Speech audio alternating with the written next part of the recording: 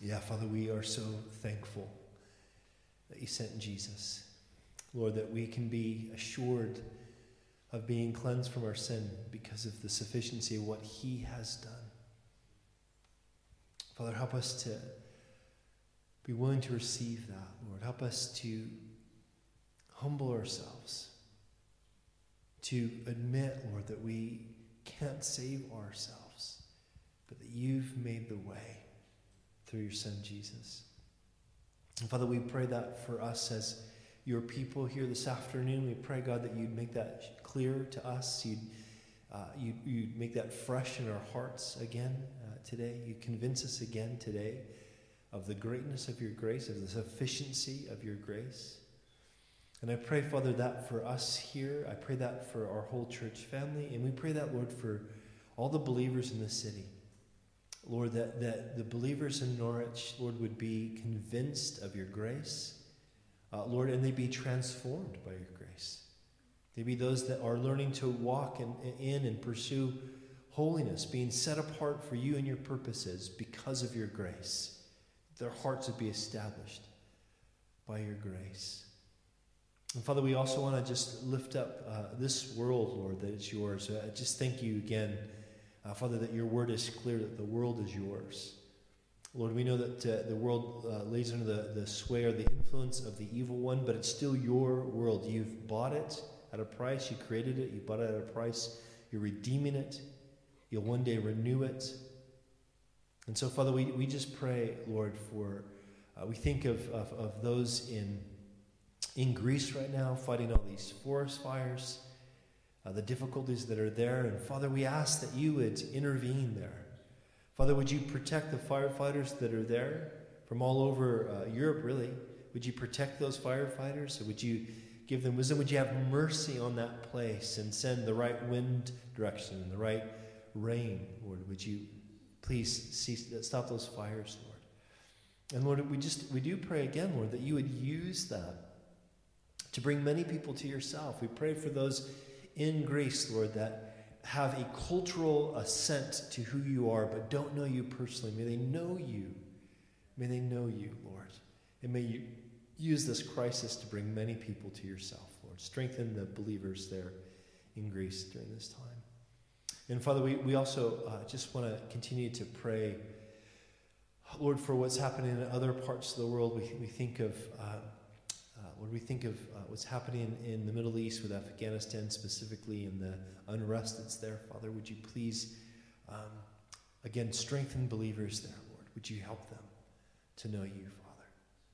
We think of South Africa and the turmoil that's been there, Father. We think of all the nations in the world, Lord, that struggle with corrupt governments. And Father, we just confess it's hard to trust governments. But Lord, help us to pray for our governments and trust in your sovereign hand over them.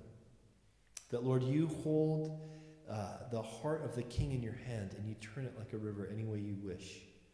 Help us to believe that, Father, to take you at your word. And Father, we pray as we get into your word together this afternoon, we pray, Father, that you would bless that, Lord, that you would speak to us, that you would bring us to that place of response and change. Your Holy Spirit would work in a way that only he can do. Please, Father, we pray you do this. We pray a blessing on Rob, who's going to bring the word. And we just thank you for this time together in Jesus' name. Amen. Amen. So I'm really happy to introduce to you guys online my good friend Rob Dingman. He's the pastor of the Calvary Chapel in Twickenham. And when the Lord called our family here, almost 18 years ago, we first got to serve with Rob and his lovely wife Joni and their girlies for about 15 months. And it was a wonderful, wonderful time. And I'm thankful that we've been able to stay good friends and brothers ever since. And so as I warned the first service, I warn you, Rob has a very unique sense of humor. That's all I'll say about that. But we love him, and he's a great Bible teacher, so make him feel welcome. Rob Dingman.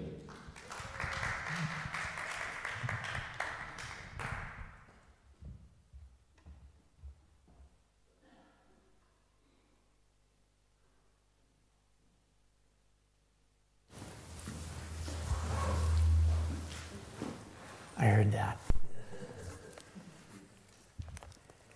Well, thank you for being gracious. There's so much more you could have said, and you didn't. And we all appreciate you for that. It's really a pleasure to be with you all today, and I'm trusting that God's going to bless us. I'm going to teach from 1 Peter 5 today, and please open up your Bibles there. 1 Peter chapter 5.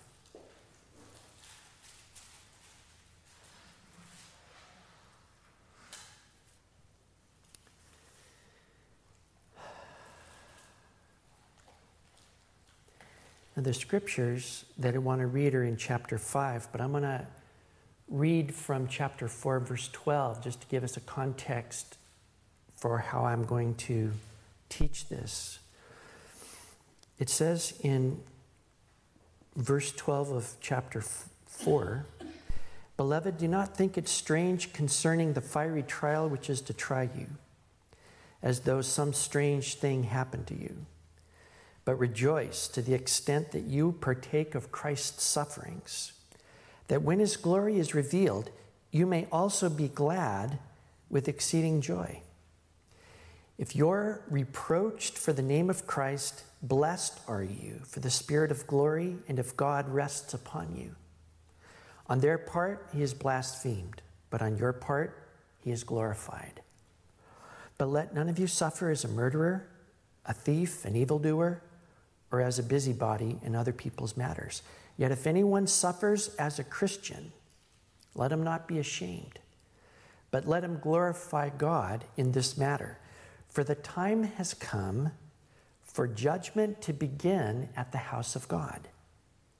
And if it begins with us first, what will be the end of those who do not obey the gospel of God? Now, if the righteous one is scarcely saved, where will the ungodly and the sinner appear? Therefore, let those who suffer according to the will of God commit their souls to him in doing good, as to a faithful Creator. The elders who are among you I exhort, I who am a fellow elder and a witness of the sufferings of Christ, and also a partaker of the glory that will be revealed. Shepherd the flock of God which is among you, serving as overseers, not by compulsion, but willingly, not for dishonest gain, but eagerly, nor as being lords over those entrusted to you, but being examples to the flock. And when the chief shepherd appears, you will receive the crown of glory that does not fade away. Likewise, you younger people, submit yourselves to your elders. Yes, all of you. Be submissive to one another and be clothed with humility. For God resists the proud, but gives grace to the humble. Therefore, humble yourselves under the mighty hand of God, that he may exalt you in due time, casting all your care upon him, for he cares for you." So let's pray. Thank you, Heavenly Father, that you reveal yourself to us in your word. And through your word, we can see the unseen God. We can endure as seeing him who is invisible. And we want and we need perseverance and endurance. We need strengthening and refreshing. We need the heart to continue until the end. We don't want to lose the plot.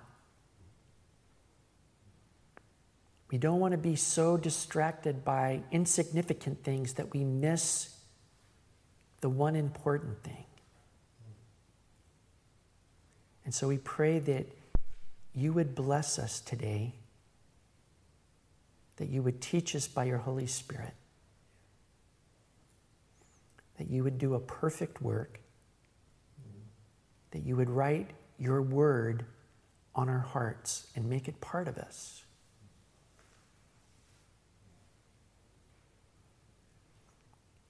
As we wait upon you, we pray that you would refresh us and strengthen us.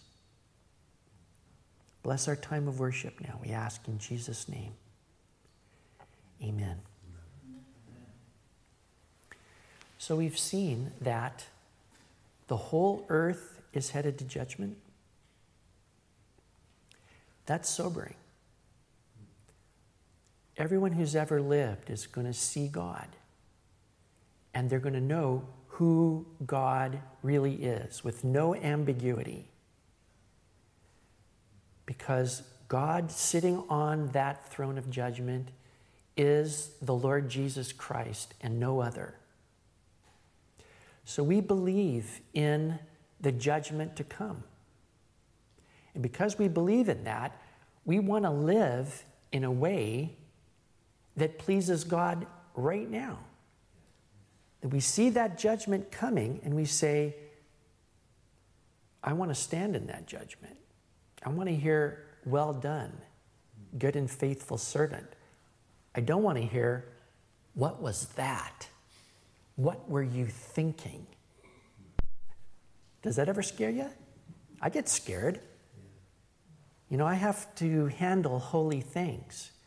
And it's easy when you handle holy things to become flip about it. And you become a professional, and it applies to everybody else, but you have to apply it to yourself, right? So I'm not speaking as a licensed professional in this. The way to live that is pleasing to Jesus is to be made like him, to think as he thinks, to live as he lives.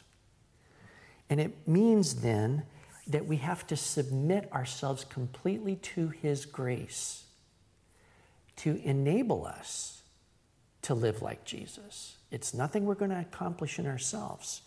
And so Peter wants us all to be humble. Because when you're humble, then you receive the grace of God. That's what we're looking at. And when we think about our salvation, it's all from God's grace. And that means God favoring us. You think about, who does he favor?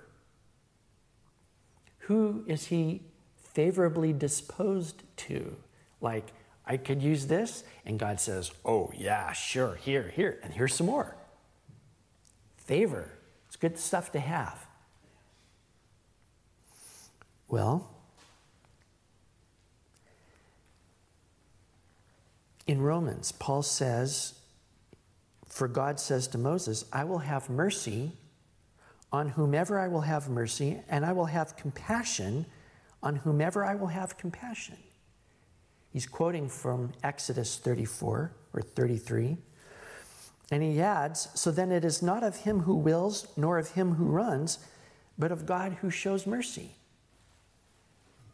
It's not me volunteering for God and I want to do something good for God. And God says, well, look, Rob, he wants to do something good. Well, don't you just love bald guys? Isn't there something about them that just makes you want to? Come here, you.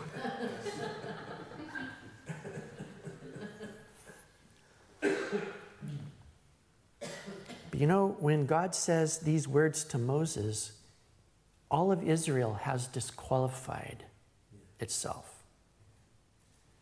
Moses has been up on the mountain for 40 days and 40 nights, and they come to his brother Aaron and say, well, we don't know who this guy is that brought us up out of Egypt. What's his face? Make first gods. And then Aaron does, and of course everybody says, wahoo! And they offer sacrifices, and then they have a drunken orgy. And God says, let me alone, and I'm going to destroy them and make of you a nation greater and mightier than they. And Moses says, no, because what are the Egyptians going to say? If you're going to blot them out of your book, blot me out as well. He's making a bold move there, but God doesn't buy it. And he says, I will have compassion on whom I will have compassion.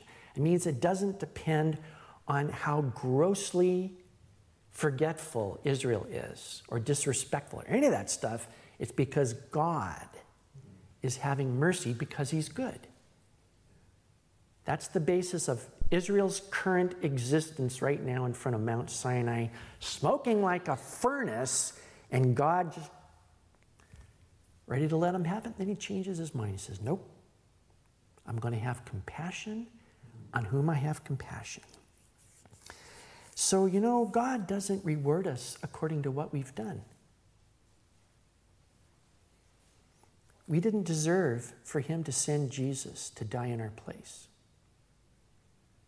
We didn't deserve that. And so, we don't deserve eternal life. We don't deserve anything. And our Christian life begins with humbling. When I received Jesus, it was the last thing in the world I wanted to do, but I felt like I had to. And I was embarrassed. Do you remember when you received Jesus? Maybe somebody here hasn't. And, there's a little weirdness about that. C.S. Lewis said when he received Jesus, there was no more dejected sinner in all of England.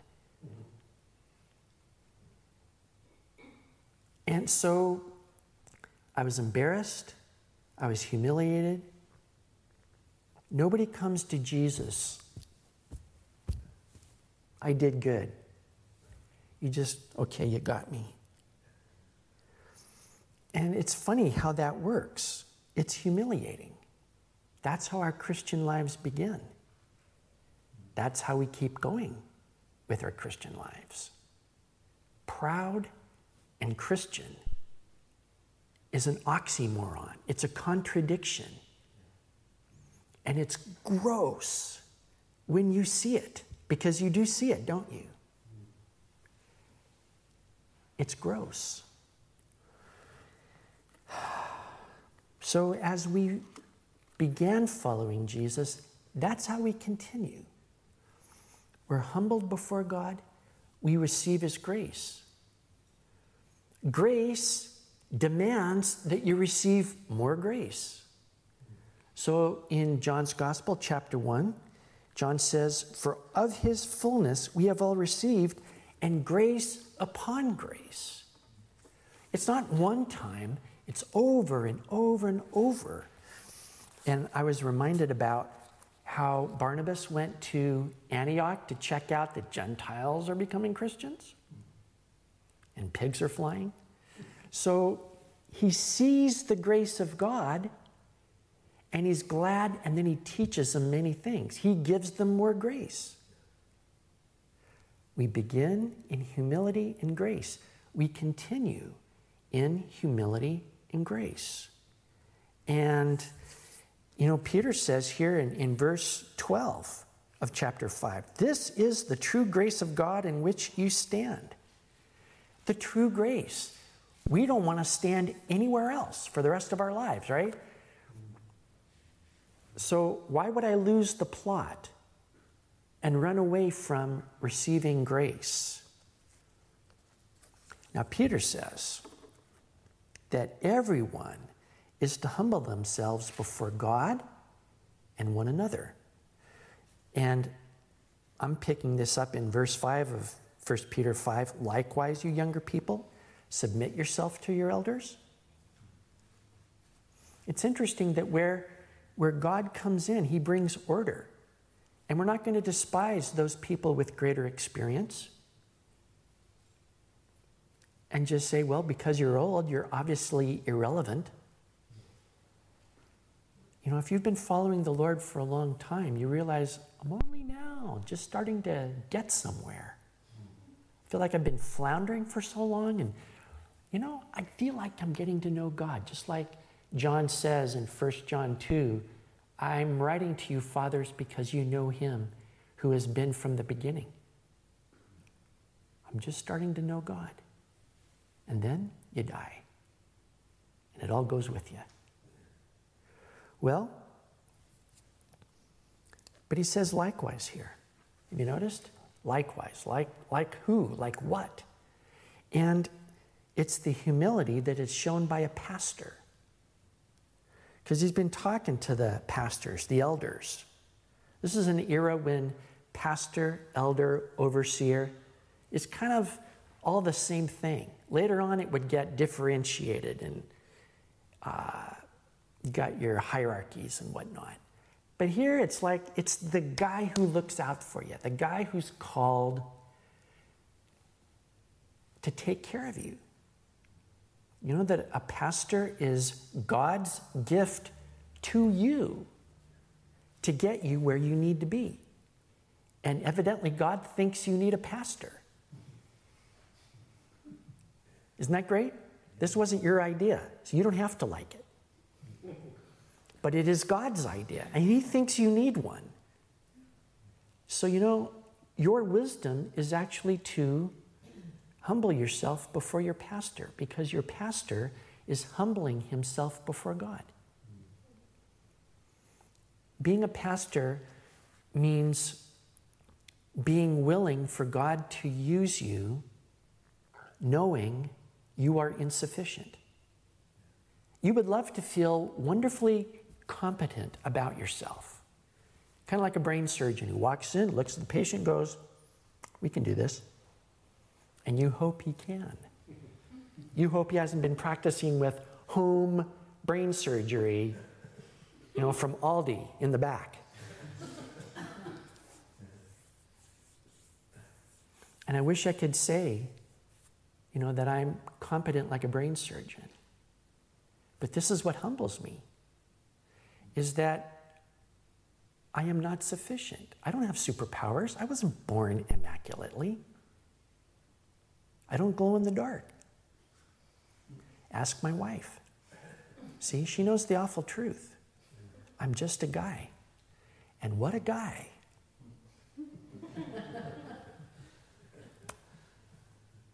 So I've often asked God, why don't you get somebody competent into this job? Somebody who's got a heart for you, that would help. Somebody who knows how to do the job. Competent. And the funny thing is, I cannot get God to fire me. I've given him loads of opportunities. I'm waiting for the pink slip from heaven to come. And it never comes. So I have to keep doing this. You know why it's hard to get fired by God? Because God wants to do a work through me so that everybody looks at me and knows there is a God. Because it can't be him.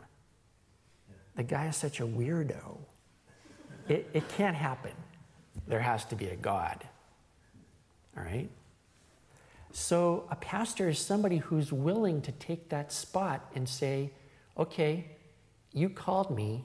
You have to equip me. You have to make me fruitful. And if you don't, show's over. See? Now, that will humble you.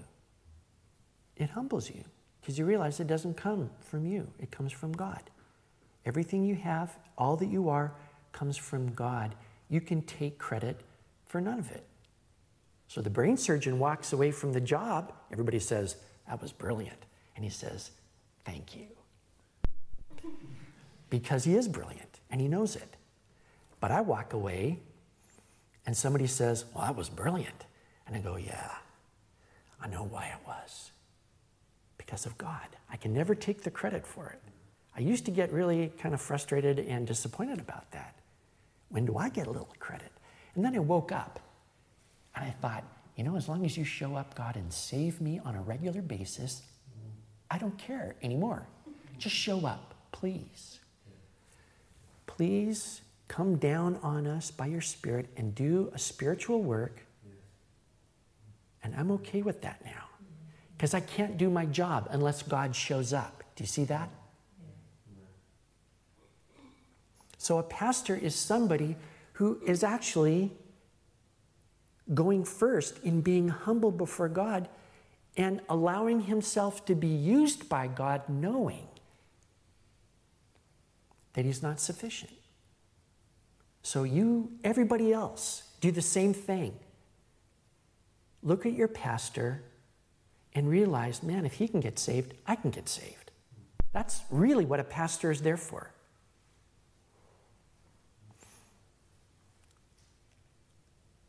I think I'll leave it there. Again, we could say a lot more. But as long as they're all laughing, you get the point, right? So good. But then he says, humble yourselves to one another. It's not just for your pastor to be humble. Everybody is. And this is what Paul says in Philippians chapter 2. He says, therefore, if there is any encouragement in Christ, if there's any consolation of love, if there's any fellowship of the Spirit, if any affection and compassion, make my joy complete by being of the same mind, maintaining the same love, united in spirit, intent on one purpose. Do nothing from selfishness or empty conceit, but with humility of mind, regard one another as more important than you. Do not merely look out for your own personal interests, but also for the interest of others. Humility has been grossly misrepresented in the world. That's like the last thing anybody wants to be. What is really admired is the person who, as Friedrich Nietzsche said, wills to power. The Superman. The one who takes and makes and forms. And he validates himself by doing something. It's not a namby-pamby, no, mighty. Everybody goes, ooh, he's somebody, he's something. But humility, what is that? That's just going, oh, I'm nothing. That's kind of despicable. But that's not what humility is about. Humility actually means I don't think about myself, to be honest. I'm not concerned with myself. I'm thinking about everybody else.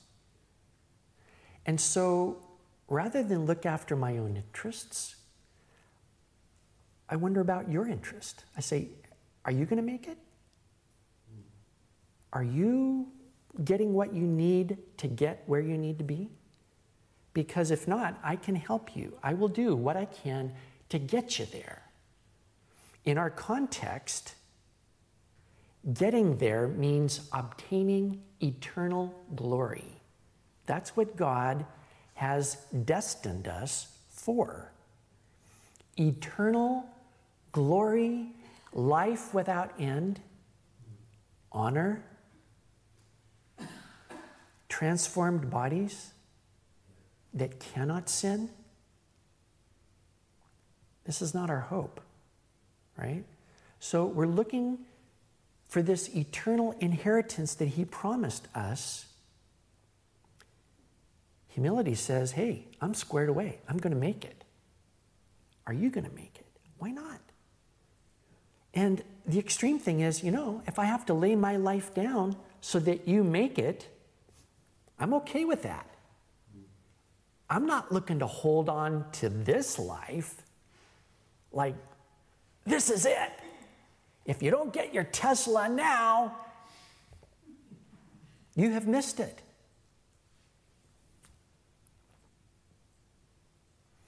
Now, the opposite way to think here is just think about yourself. Do nothing from selfishness or empty conceit. Conceit is an interesting word. It really means to be convinced you are a better person than you really are. So the foundation of pride or arrogance is a lie. I am better than I really am. I'm so convinced of that, I look around the room and I go, me, I'm the best one in the room. And you know what that makes you? Nothing. If I get what I need, if I get what I want, doesn't matter to me if anybody makes it. Probably won't. Do I care? Why? Because I'm something, you're nothing. I'm great, you're dust. So I think everybody ought to have a fabulous opinion of me. Okay? Now, in saying this, I'm describing to you the way the devil thinks. Here's a guy who says, being God is about power and it's about beauty. I got power, I got beauty. Why him? I want his position. There wasn't anybody higher than the devil, than God. And the devil says, I want to be more than I am because I think I'm better than I am. He didn't really verbalize it like that, but that's the effect of it. And so he says, I want to be God. I want a will to power. I want the throne. I want everybody to tell me how fabulous I am. And if they don't want to, then I'll beat them. And if that doesn't work, I'll kill them. Now,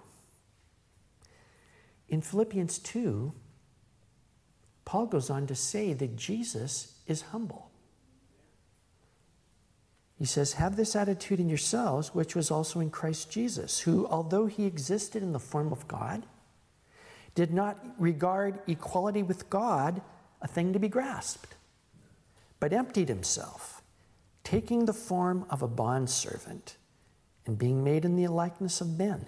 Being found in appearance as a man, he humbled himself by becoming obedient to the point of death, even death on a cross. Now, in Hebrews chapter 1, it says that Jesus is the exact representation of God.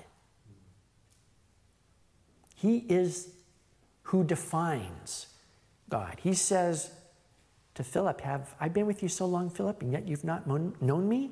If you see me, you have seen the Father. No unearthly glow, no all might, no everywhere at once. But you see humility that says, I can leave all that stuff behind. And I can be born on this little tiny planet in some mother's womb, and I can grow up as a normal human being for 30 years.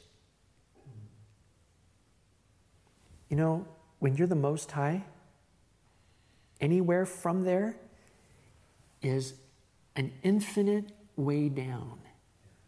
It is the distance between God and everything created is an infinite distance. And yet he crossed it to be like one of us.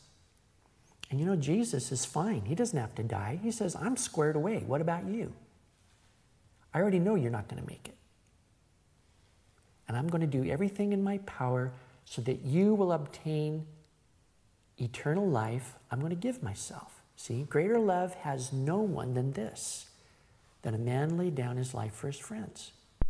So Jesus demonstrates that God is humble. It's not something that God does. It's who he is. It is his heart. It is his essential character. God thinks about others. We wouldn't even exist if God hadn't thought about us first, before he made the world. God thinks about others. The devil only thinks about himself. And there's no third way to think. You get that? That makes it really simple in the universe to tell who's who. Well, so we're to humble ourselves before God and others, just like Jesus thought and did. How do you feel?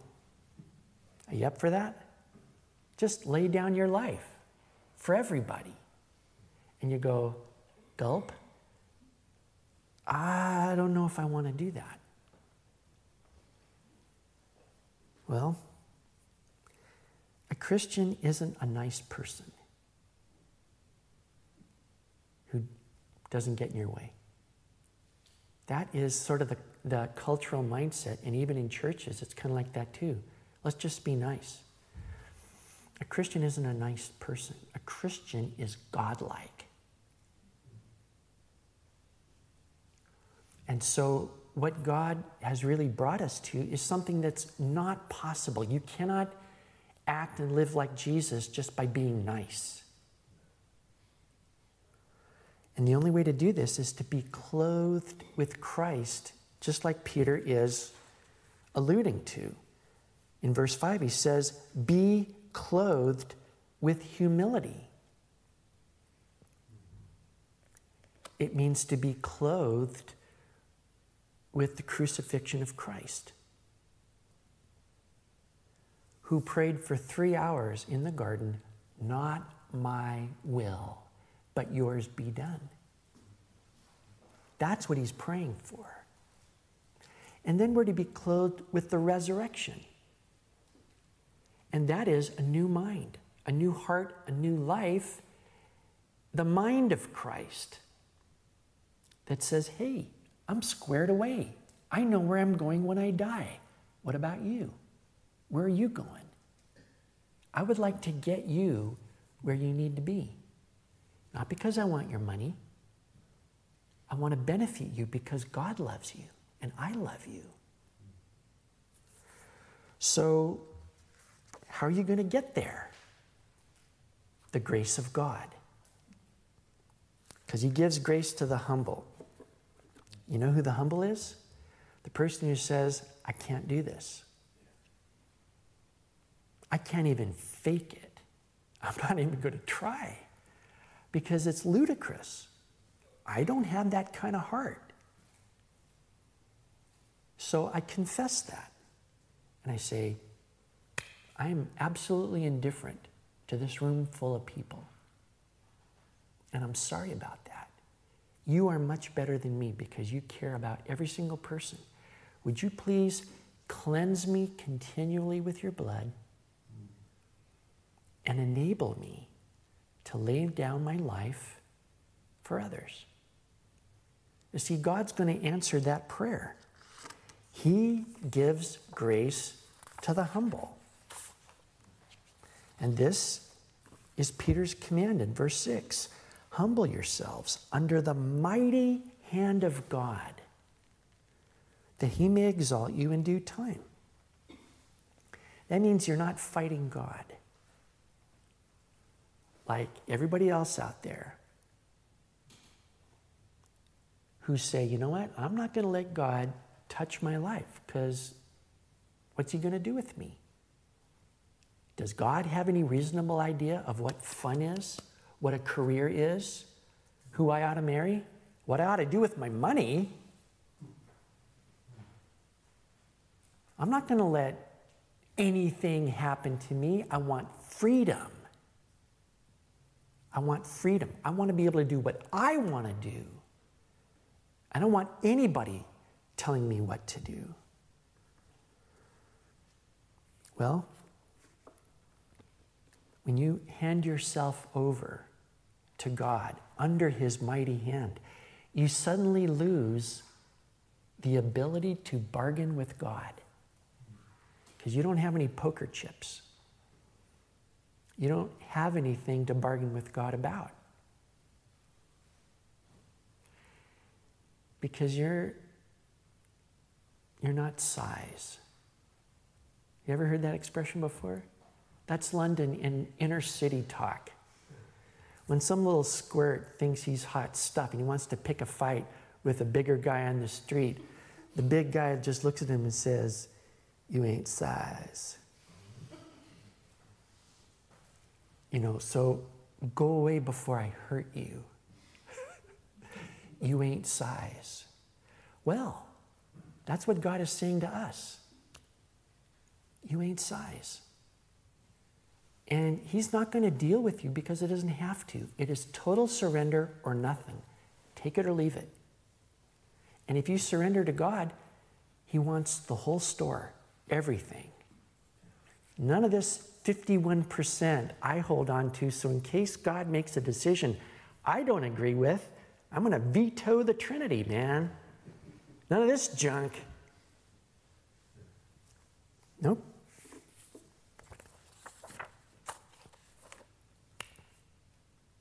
So the short way to say this is in Matthew chapter 6. In verse 24, Jesus says, "No one can serve two masters. For either he'll hate the one and love the other, or he'll be devoted to one and despise the other. You cannot serve God and wealth." And then he says in Matthew 6:31, "Do not worry then, saying, what will we eat? Or what will we drink? Or what will we wear for clothing? For the Gentiles eagerly seek all these things. For your heavenly Father knows that you need all these things. But seek first his kingdom and his righteousness, and all these things will be added to you." So you humble yourself by seeking God's things first. Your highest priority is God's will. Now, funny enough, it's not a drag. It actually frees you up from having to worry about your business. And this is not being, throwing away your sense of responsibility or you're just going to live carelessly. What it means is you have a priority. And as you pursue the right priorities, your life becomes ordered. You can't live in disorder. A disordered system falls apart. That is our world. A seriously disordered system with the wrong priorities, and it is disintegrating in real time. So the deal that God is actually proposing is that as we take care of God's business first, he himself will take care of our business.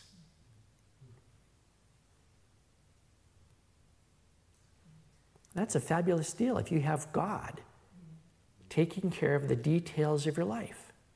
Because he could sort all this stuff out better than I can. He's very efficient. I've often thought, this is really dumb. Me working for God.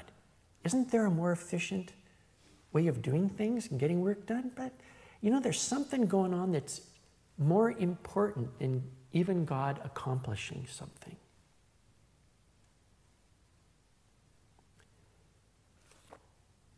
In all this life, you know what? We're learning Christ.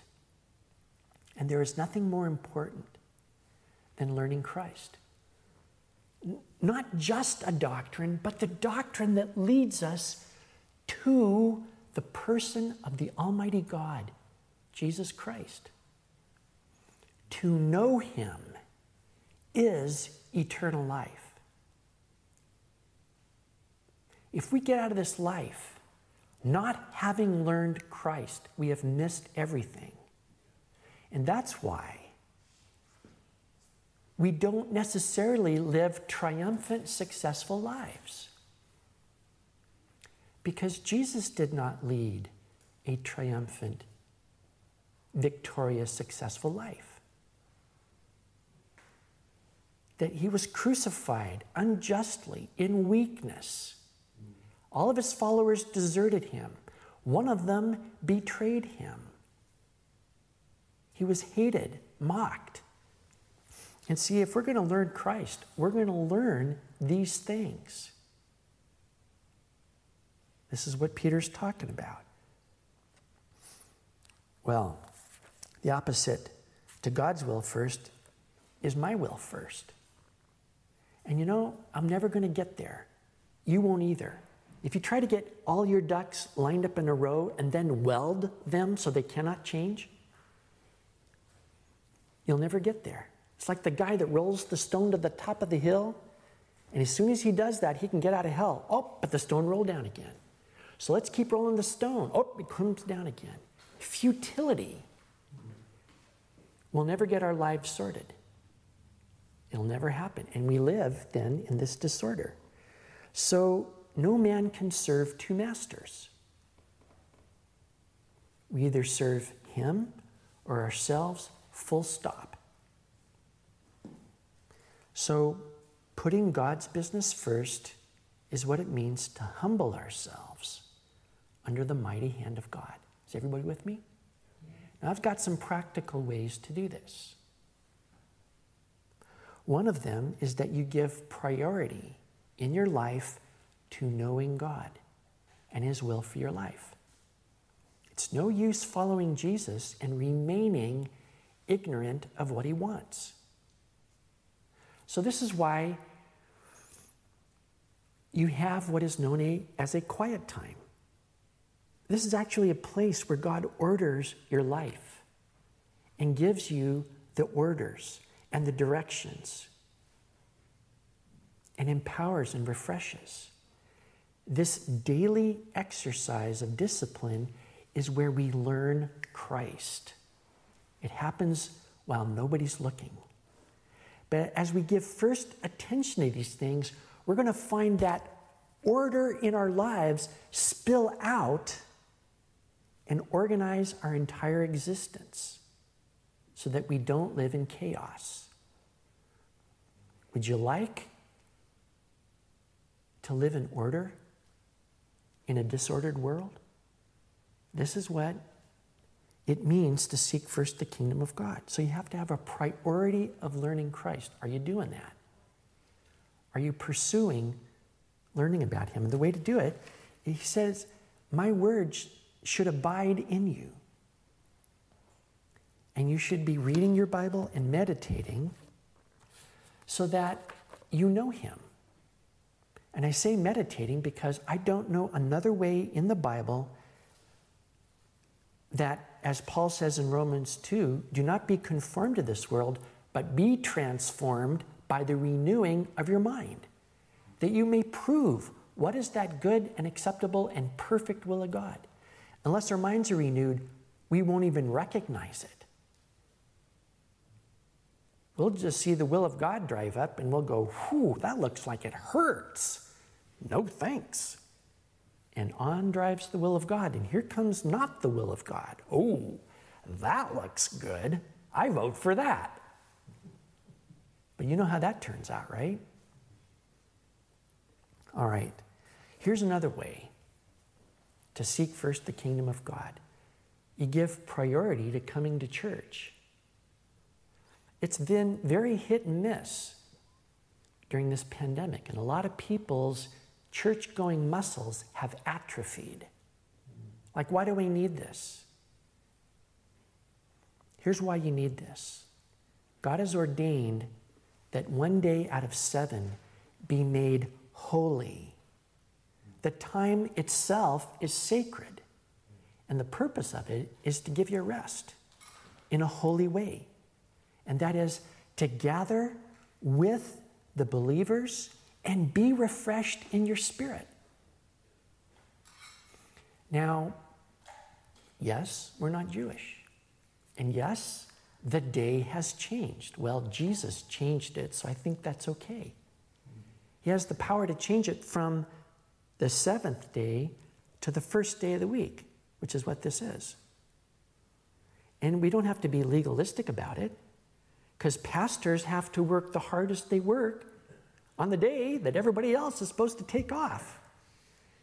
And yet the priests profane the Sabbath and are blameless. So I take my Sabbath some other day. But I'm serious about it. You know why? If you don't take that day off in 7, you work 7 days a week and you will drop. Because the world takes and God gives. And you need to take that time because of God.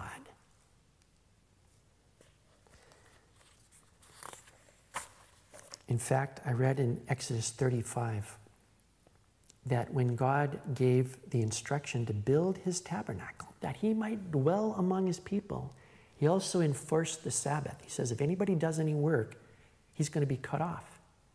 So any zealous Jew who wants to build the tabernacle, and I really want to keep spinning thread, and I really want to keep making all the bits and bobs, I'll work 7 days a week because I'm so zealous for God. God says, knock it off. If you really mean business, keep the Sabbath holy. There's something more important here than even God getting his own tent. You seek first the kingdom of God in your finances.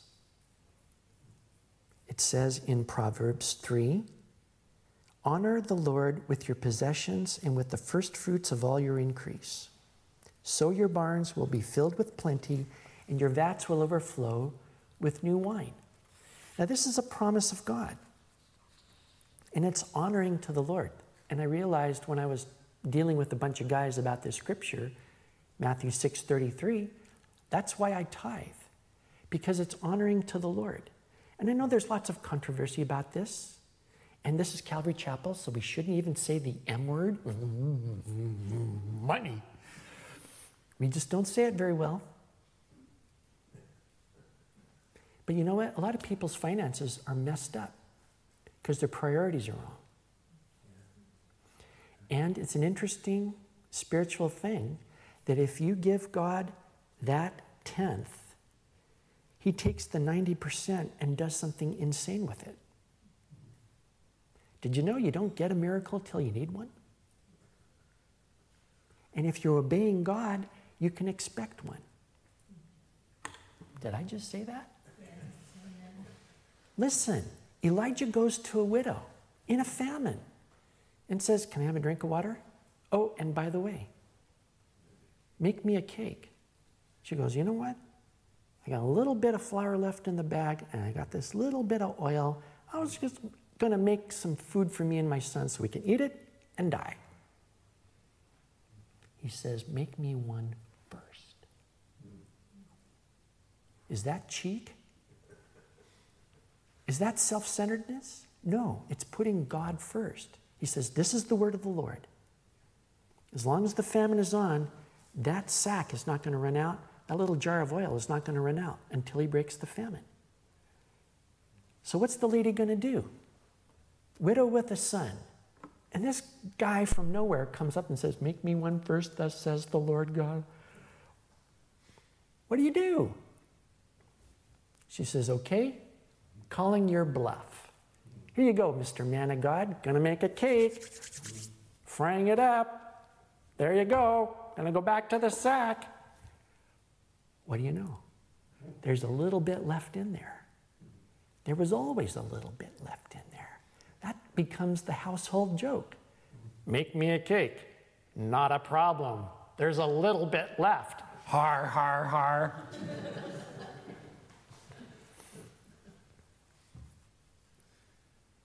You put God first and there's order, and he's going to take care of you. And I remember the first time I started doing this tithing thing, and I thought, well, I'm going to die. There's faith for you. Claim it. I thought, well, if I die, I die. I die under the mighty hand of God. But you know, that was 45 years ago. And if you'll notice, I'm still around. Haven't died yet. And I've been through scrapes, and I've worried. I have worried. And I didn't have to. And I've repented every time and said, you know what? You're better than I have a right to expect. I'm so sorry. I remember 1 month I had support that was the lowest support. I was a missionary, and I still am. It's the lowest support in 5 years. I mean, it was scary. And I had airfare bills to pay on my credit card and stuff. I mean, you have to do it when you're a missionary. And I showed the support total to my wife. I said, what do you think? She goes, we need a miracle. And I go, good thinking, babe. What was I thinking? Of course we need a miracle. That solves everything. Keep thinking, pal. And you know, that month, money came in from all over. I cannot explain it. I was even given a car that month. A Volvo Turbo estate wagon, Swedish Cadillac, blue leather interior. Now, I'm not a whacked out faith guy, okay? I am a missionary in fear and trembling. I can't explain it. All I know is I'm still here 45 years later, okay? So I believe what God says, and I've proved it with my body, and you can bring order to your finances by honoring God first. Do you see that? Something else you can do is just seek God for what He wants you to do with your life. I've seen people agonize about their profession and apply all over the place and try to get a job to get out of the cesspool that they're working in. And you know what I say? I say, ask God, what does He want? Because what He wants, He will also provide. So what would happen if you threw the door open and just said, whatever you want, anything you want, satisfy my heart. I don't care how you satisfy my heart. That's up to you. But as long as you satisfy my heart, please do that. Why not? Now, the main requirement for humbling yourself under the mighty hand of God is to know Him. You can't trust somebody you don't know. And you might know about God, but that still is not enough. You've got to know Him. So, how do you know God?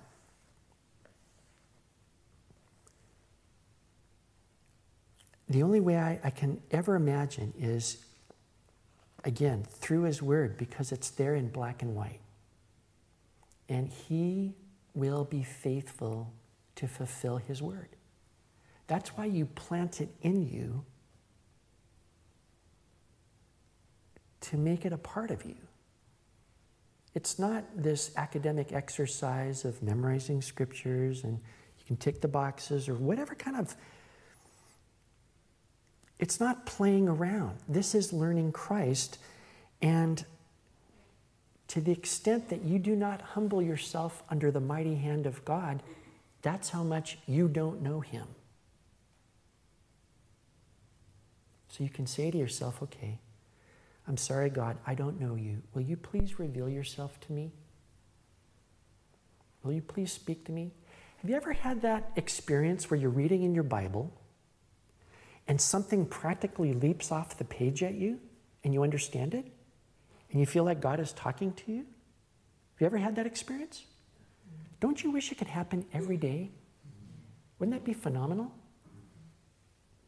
So you feel like, whoa, I'm getting to know Christ. Well, you can do that every day. It's an exercise called biblical meditation. And it's designed by God so that you do really get to know Him.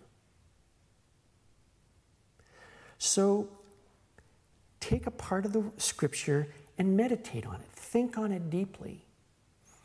I wrote a book, and it's got a chapter on how to meditate. And I rarely remember in time to suggest this to people, but today, I'll give the book to anybody who wants it if you will read chapter 9, because that's the money chapter on how to meditate. because I would love to connect you up with God so that you know God, and you're growing and you're learning Christ, and then you can trust him.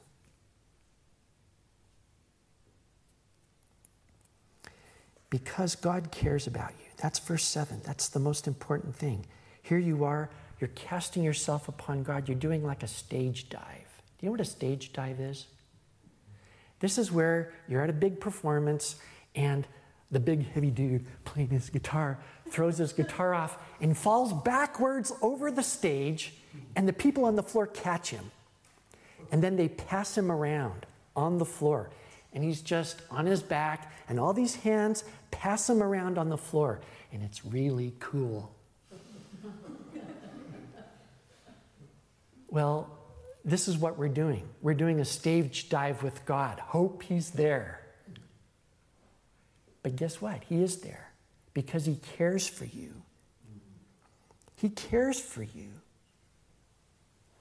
He cares for you more than you care about yourself, and you thought you were Olympic quality narcissist.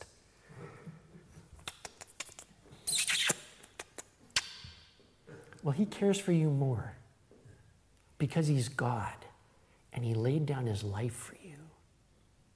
That shows he means business, and he's not going to lose you, because it's not acceptable for a parent to lose one child. Ask any parent, well, you got 4 there, which one do you want to lose? No sane parent is going to answer that question. Not one. It's not acceptable to lose one. That's the way God thinks about you. Lose John Brown? Not thinkable. We're not going there. Not going to lose him. I'll break his legs. In Jesus' name, amen. But I'm not going to lose him. Because it does say, you have disciplined me severely. You have not handed me over to death. That's right. God is your heavenly Father. Come over here. Let's have a little discipline here, because I love you. You're going to share my holiness. Did you hear my voice? In love. Yes, he will. He cares for you. He cares for you. Maybe meditate on that one first.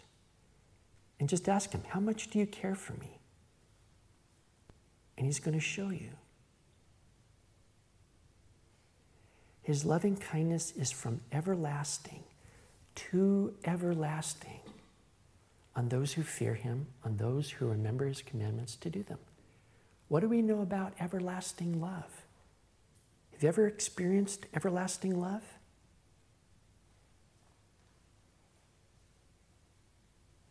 Paul says, to know the love of Christ which passes knowledge, that you might be filled up to the fullness of God.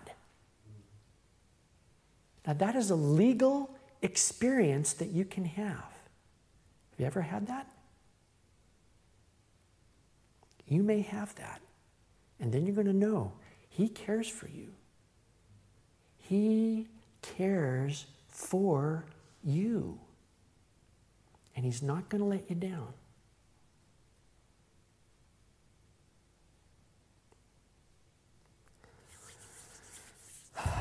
Remember when Paul wrote about the thorn in his flesh?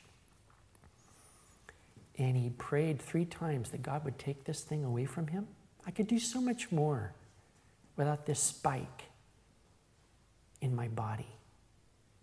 And on the 3rd time, God says to him, no. I like you weak and dependent upon me. And Paul says, I get it. It's okay now, because I want that power of Christ to rest upon me. So, difficulties and persecutions and weakness and weariness, exhaustion. It's okay, because when I receive his grace, it is sufficient for me, and that's good. When I'm weak, I'm strong. So you can come to God and humble yourself under his mighty hand. and say, I can't do this. Will you do this in me? And he will, because he did it with Jesus. And if he did it, you can do it. Let's pray.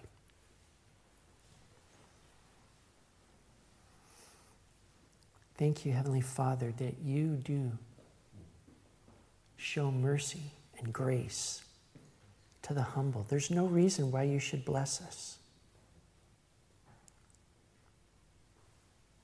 We haven't done anything to deserve it.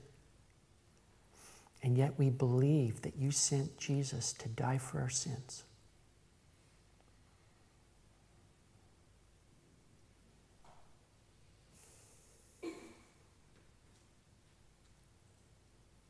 And we do pray that we would know that love of Christ. Please satisfy us early with your loving kindness, that we may sing for joy and be glad all our days. Even pour out your Spirit right now and communicate to us your love.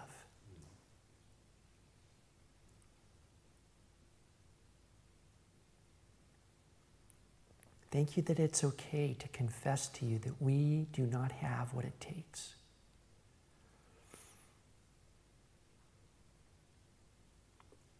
We thank you, Lord, that you are making us like Christ. We want to humble ourselves under your mighty hand. Please glorify Jesus in us. We commit ourselves into your hand and we thank you. In Jesus' name, amen.